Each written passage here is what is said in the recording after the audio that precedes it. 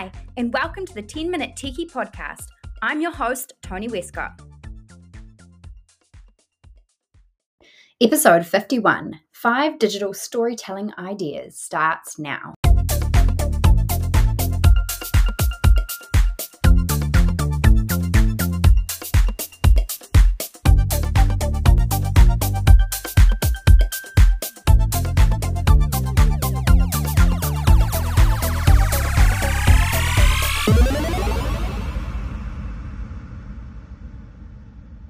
Kia ora, and welcome to this week's episode of the 10-Minute Techie. We are looking at 5 digital storytelling ideas. To be honest, it's more like about 8, but I like to squeeze more into each one.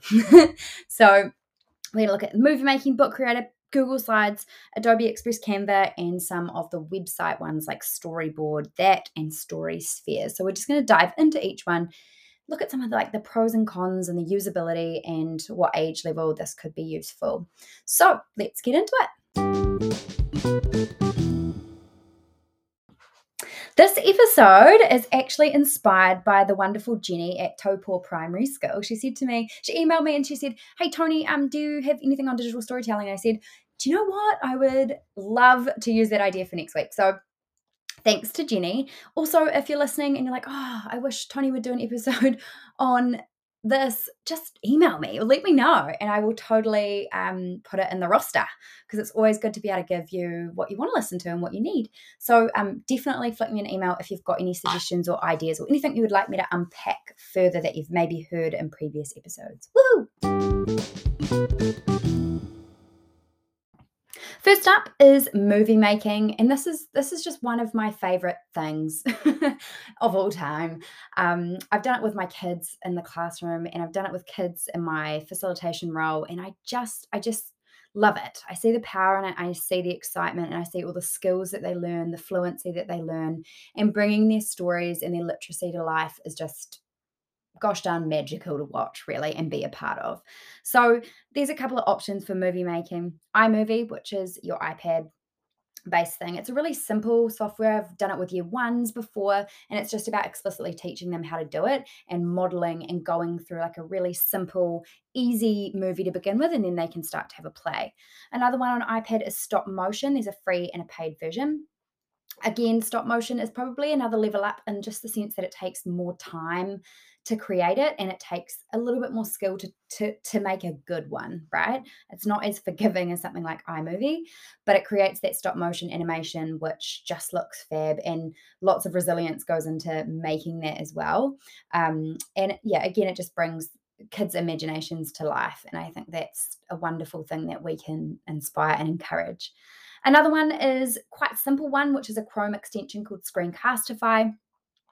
It just means that you can record your screen, you can record yourself. If you make something in like Scratch as an animation, you can screen record that. So it just lets you sort of have the freedom to create something either on your computer and then record it, or record yourself. And it's super easy, and it saves to Google Drive, which is wonderful, which means it can be shared easily. And another one, which is, again, another step up in terms of skill and actually needing quite a bit of resources, I suppose, to do it, is green screening. Wonderful app. You can actually do it in iMovie, but it's not fantastic. It's quite basic and sometimes doesn't look quite as great. But there is a paid app called Doink or Do Ink. I don't know. Anyway, it's great, and it's much more user friendly, and it's much more, I guess, polished. The green comes out really well.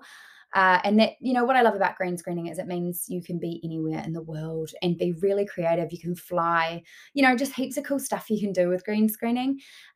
With any movie making, I really highly recommend that kids have a play first, that you teach them explicitly what's possible, run them through something really simple, and then you can start to amp it up in terms of what you expect with content.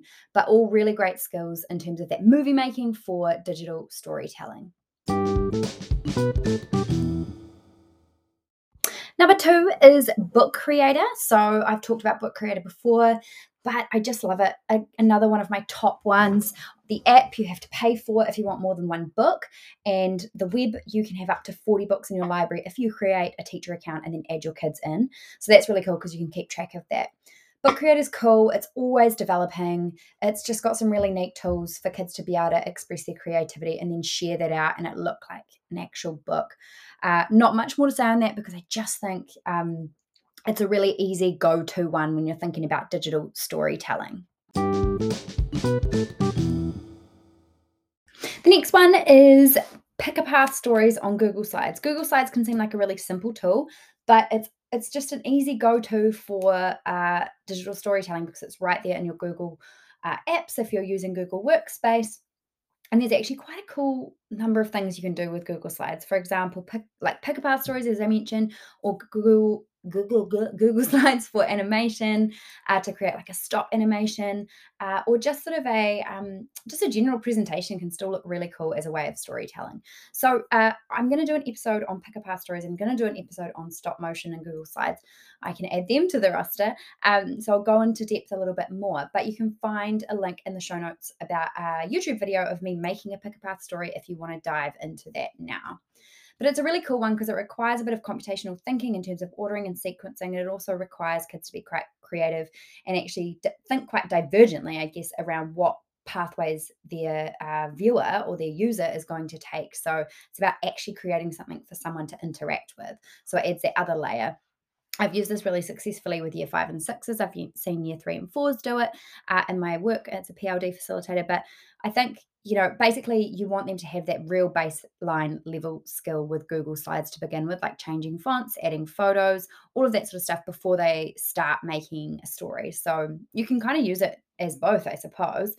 You can use it as a way of upping that digital fluency, but you can also require a lot more from them in terms of the planning beforehand and the sequencing it out and knowing what they're going to do before they just jump in and make one.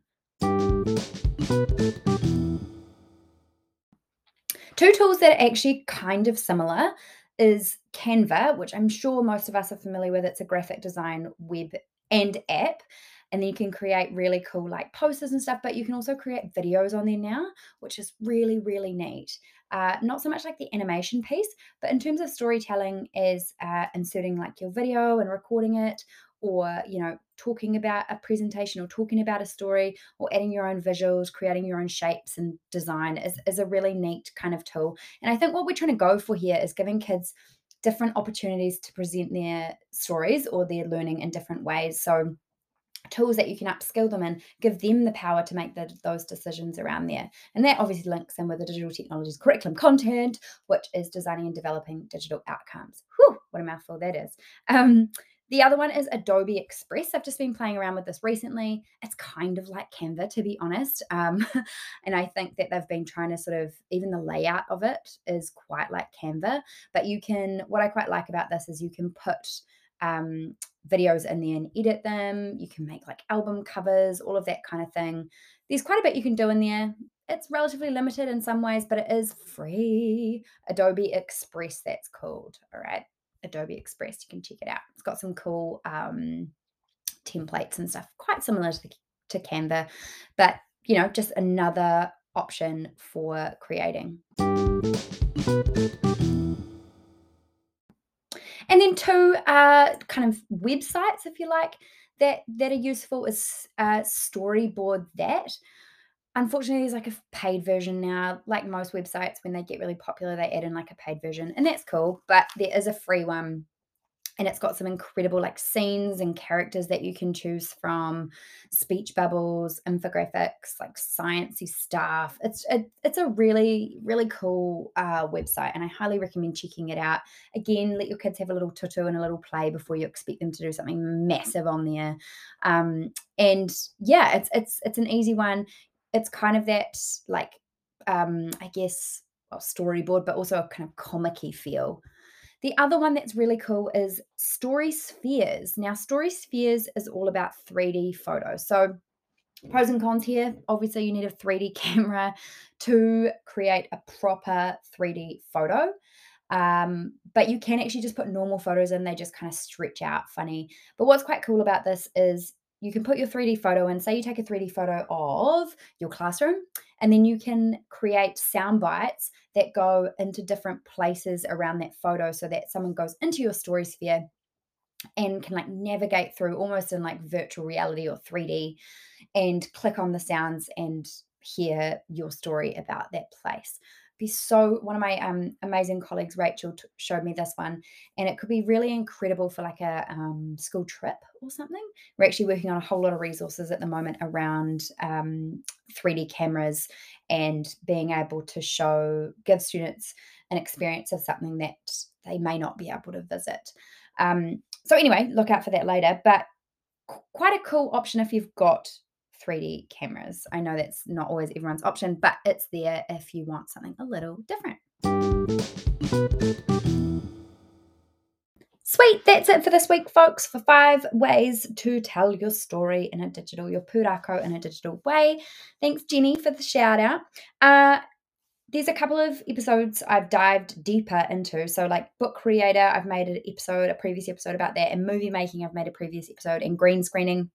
So if you want to check those out, you can, to get a bit deeper into that. Hope you like the transition. I've sort of landed on this one. It's called Peacoat. So you'll be hearing that, RIP bongos. Right, next week I might jump into that Pick a Path and Google Slides animation if you're interested. So check those out next week, and we'll see you in a week. Ka kite anō.